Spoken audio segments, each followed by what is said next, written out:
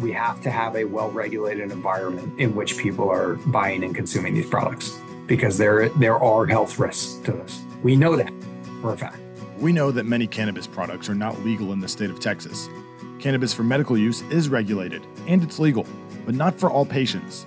Either way, late last year, a medical cannabis company called Texas Original announced the launch of the strongest THC gummy to hit the market in Texas, a 30-milligram product called Blueberry Lemonade. Right off the bat, very high demand within our patient base and within the CUP, so it tells us it was a gap in an area we needed to look into. But state law makes the strongest THC gummy in Texas weak by other standards. States with more relaxed laws allow products containing as much as 3,000 milligrams. I'm Chris Blake, and Texas Wants to Know, what should consumers know about cannabis in Texas? So technically we should use the word cannabis. Cannabis is an umbrella term, which includes what we commonly call marijuana or hemp. That's Amanda Grace Hughes. She's the communications director for Texans for Responsible Marijuana Policy. So when we're using the term cannabis, we're going to be talking about a plant. When we use the word, like Mother Nature calls it cannabis, but when we use the words hemp or marijuana, we're typically referring to two different sets of laws or sets of rules or sets of expected intention or use. Okay. So marijuana laws are vastly different in Texas and in the country than hemp laws. That kind of leads me into the first thing I wanted to ask you. And I know this is a very complicated and broad question, but for the layman, dumb it down. What are the state's marijuana and cannabis laws today? In the state of Texas, our last legislative session in 2023, no changes were made. So our changes statewide have not occurred for cannabis hemp laws since session before 2021.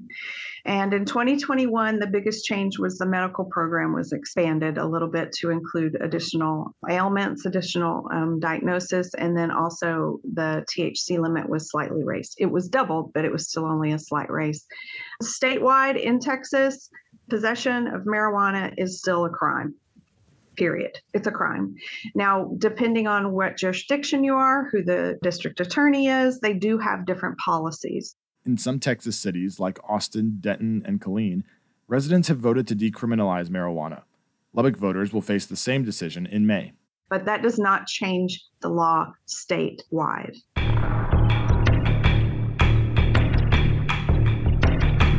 The big problem is Texas law around this in general. The way the law states it and the way they regulate medical cannabis within the CUP is by percentage weight of the product. And so 1% by weight of the product is more akin to how you'd regulate alcohol, not a pharmaceutical. That's Nico Richardson. I've been CEO here at Texas Original since November of 22, so a little over a year at this point. Prior to that, I was a board member, so been involved with the company now for a few years. A pharmaceutical, you'd measure the amount of active ingredient in that pharmaceutical and then look at a volumetric dosing. So 10 milligrams, 20 milligrams, 30 milligrams, 100 milligrams of active ingredient, not 1% by weight. Our law is just 1% by weight. So these products are well underneath the 1% by weight. Well, the plant naturally will often have around that, and growers strive to try to grow so that it doesn't, because then if their plant is over that 0.3%, even if it's 0.31, it's a hot product. It's not legal. So think of like if you're in Colorado and you want to get yourself a 10 milligram THC tetrahydrocannabinol, which is a gummy, it's pretty small, 10 milligrams. But if you're in Texas, it's going to just be a larger product if it's 10 milligrams of THC, because it's going to be 0.3% of a larger volume. So manufacturers can kind of work the system by increasing the size of whatever form you're consuming the THC in. Exactly. But in the state of Texas and other states that don't have recreational access to quote unquote marijuana, and they're able to sell THC products. So when I say THC, I mean tetrahydrocannabinol, and typically I mean delta-9 tetrahydrocannabinol. That is the component that is psychoactive, that is naturally occurring in marijuana at higher levels and in hemp at lower levels. Texas Original is the medical cannabis provider that launched the 30 milligram gummy. They'd already had a 20 milligram offering, as well as tinctures and beverages. What led to its launch is R&D and feedback from patients in doses that they're requesting, looking at our data, seeing how they are being prescribed and how they're consuming their medicine, and then looking at other markets externally and seeing what's missing and where should we be headed. We released 30 milligram gummy. This has now been a little over a month, I think. The CUP has very strict regulations, and our regulator is the DPS, which is the state police, the Department of Public Safety. The CUP is the Compassionate Use Program.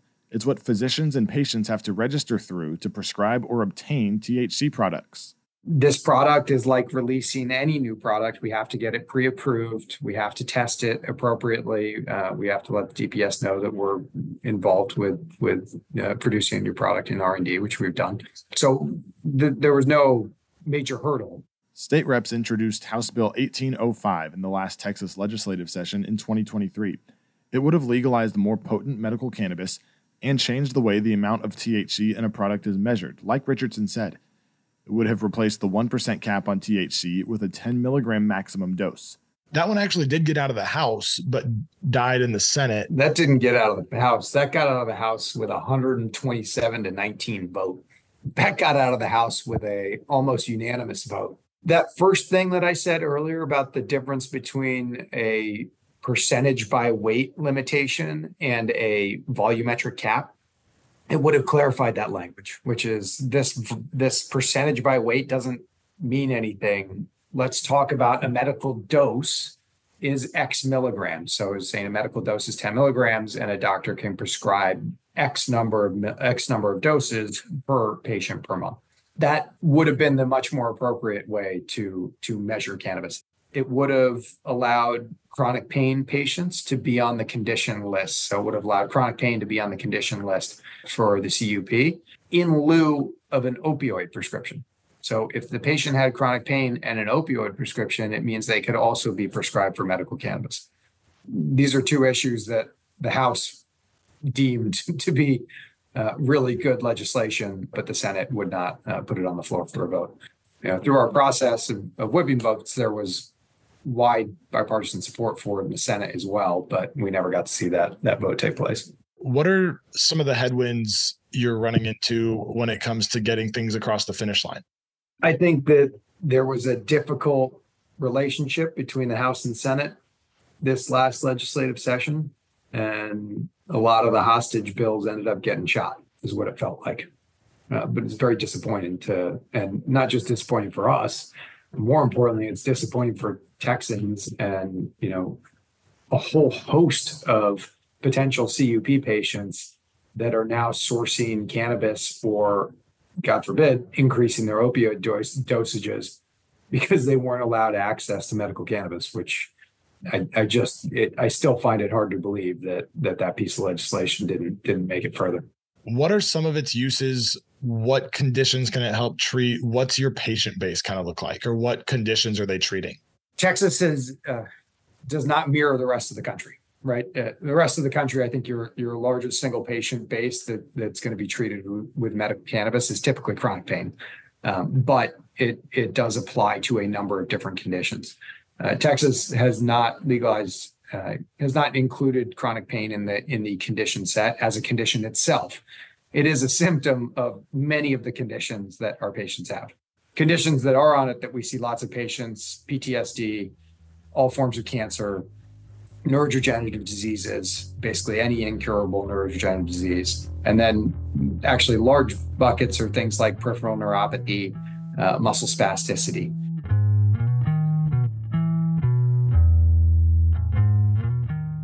While patients need a prescription to get medical cannabis in Texas, any adult can get other products like Delta 8 and Delta 9. They're selling D8. They're selling hemp-derived Delta 9 from other states. They're selling THCA flower. So what are kind of the differences in those different products? Delta 9 is just THC that's derived from the plant. THC, Delta 9 is Delta 9 THC. They're one and the same. Delta 8, a lot of these places will tell you is a hemp-derived cannabinoid. It is not. Delta 8 is a synthetic cannabinoid. The plant produces such tiny, minuscule amounts, trace amounts of Delta 8 in it, that if you were to actually try and extract that from the plant, those gummies would be $1,000 each. But that's not what they're doing. What they're doing is they're taking CBD, and if you wash it with a Louis acid, it knocks off an isomer of THC, which is Delta 8. So they're washing CBD with an acid and making Delta 8. That is why Delta 8 is so dangerous. My recommendation, my personal belief is do not inhale synthesized products. If you want to use these psychoactive Texas-grown products, use tinctures, use edibles, something that your liver could kind of detox for you and take care of that. It's not the same as just purchasing a high THC flower in a legal state or off the black market that's quote unquote marijuana. If it's sold in a hemp store, then it is lab process. I'm calling it a synthesized. It's actually kind of an isomer, meaning it's not all fake. It was created from an actual cannabinoid, but turned into something psychoactive, not naturally occurring in the plant. Clear as mud?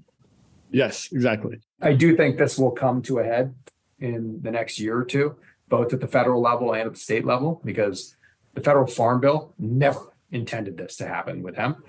And the state hemp bill never intended for this to happen with hemp. They thought they were legalizing a industrial hemp industry. They didn't think they were legalizing a Wild West, sell whatever intoxicating products you want with no safety measures and no testing. Nobody would agree to that. If you put that in a bill, that gets voted down 99-1. So that's where we are now in this. You're asking what the difference is? The main difference is there's a clean, reliable, state-sanctioned, tested system that's well-regulated, which is the CUP. And then there is a system out there of sort of roll the dice and see what you get. According to polling conducted last year by the Hobby School of Public Affairs at the University of Houston, 82% of Texans support medical marijuana, while 67% said recreational should be legal for those 21 and older, and 81% said small amounts should be punishable by a citation. What does that say about the way the public's attitude towards cannabis use has changed over the last, 6 years since Texas Original has been around? Look, even since before that, going back to 2014, 2015, the attitudes nationally and within Texas have changed dramatically. And they were already moving in that direction for 10 years before that. We want broad scale medical legalization. Why? Because I think generally people are more aware of what they're putting in their bodies these days and would rather be advocating and utilizing plant-based medicines where they can. Doesn't mean it solves everything, but does it help so that you can minimize the load of pharmaceuticals that you're taking? A lot of the times, yes. I think that's help from the medical side. From the recreational side, I think you see people substituting for alcohol, especially Gen Z.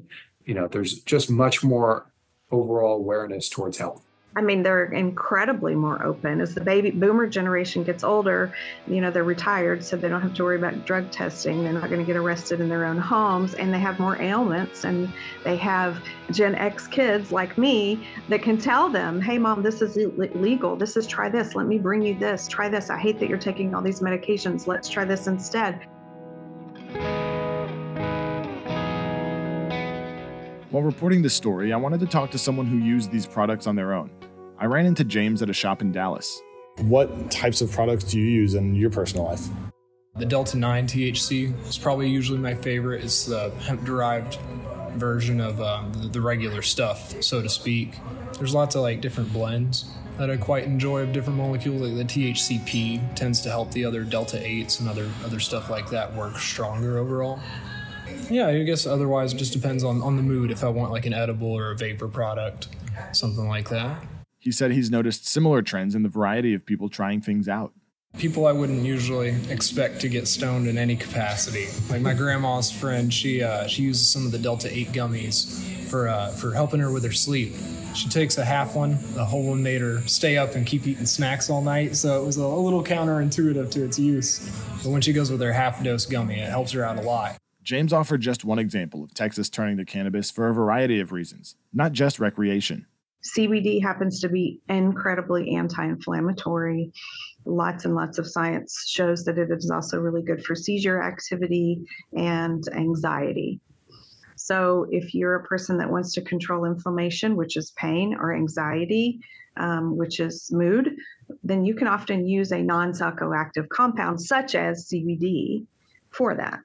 So Delta-9, specifically Delta-9 THC, is often used to sort of manipulate the dream state so that you have less nightmares if you're a person that has like PTSD or something. And then we could get into the cancer research that's behind a lot of this. There's a lot of cancers, specifically gut cancer and brain cancers, that have been successfully treated with various cannabinoids.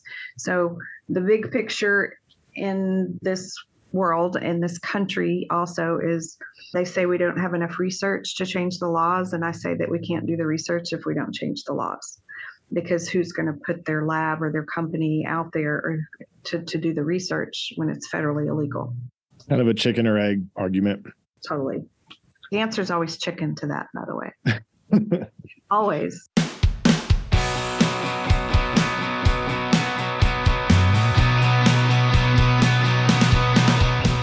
I'm Chris Blake at News Radio 1080 KRLD in Dallas-Fort Worth. Thanks for joining me for Texas Wants to Know. If you like the show, please give us a rating and a review wherever you listen to podcasts. I wrote, edited, and produced this episode with editorial support from Cooper Mall and original music by Michael Eisenstein. Odyssey's managing producer for National News Podcasts is Myron Kaplan.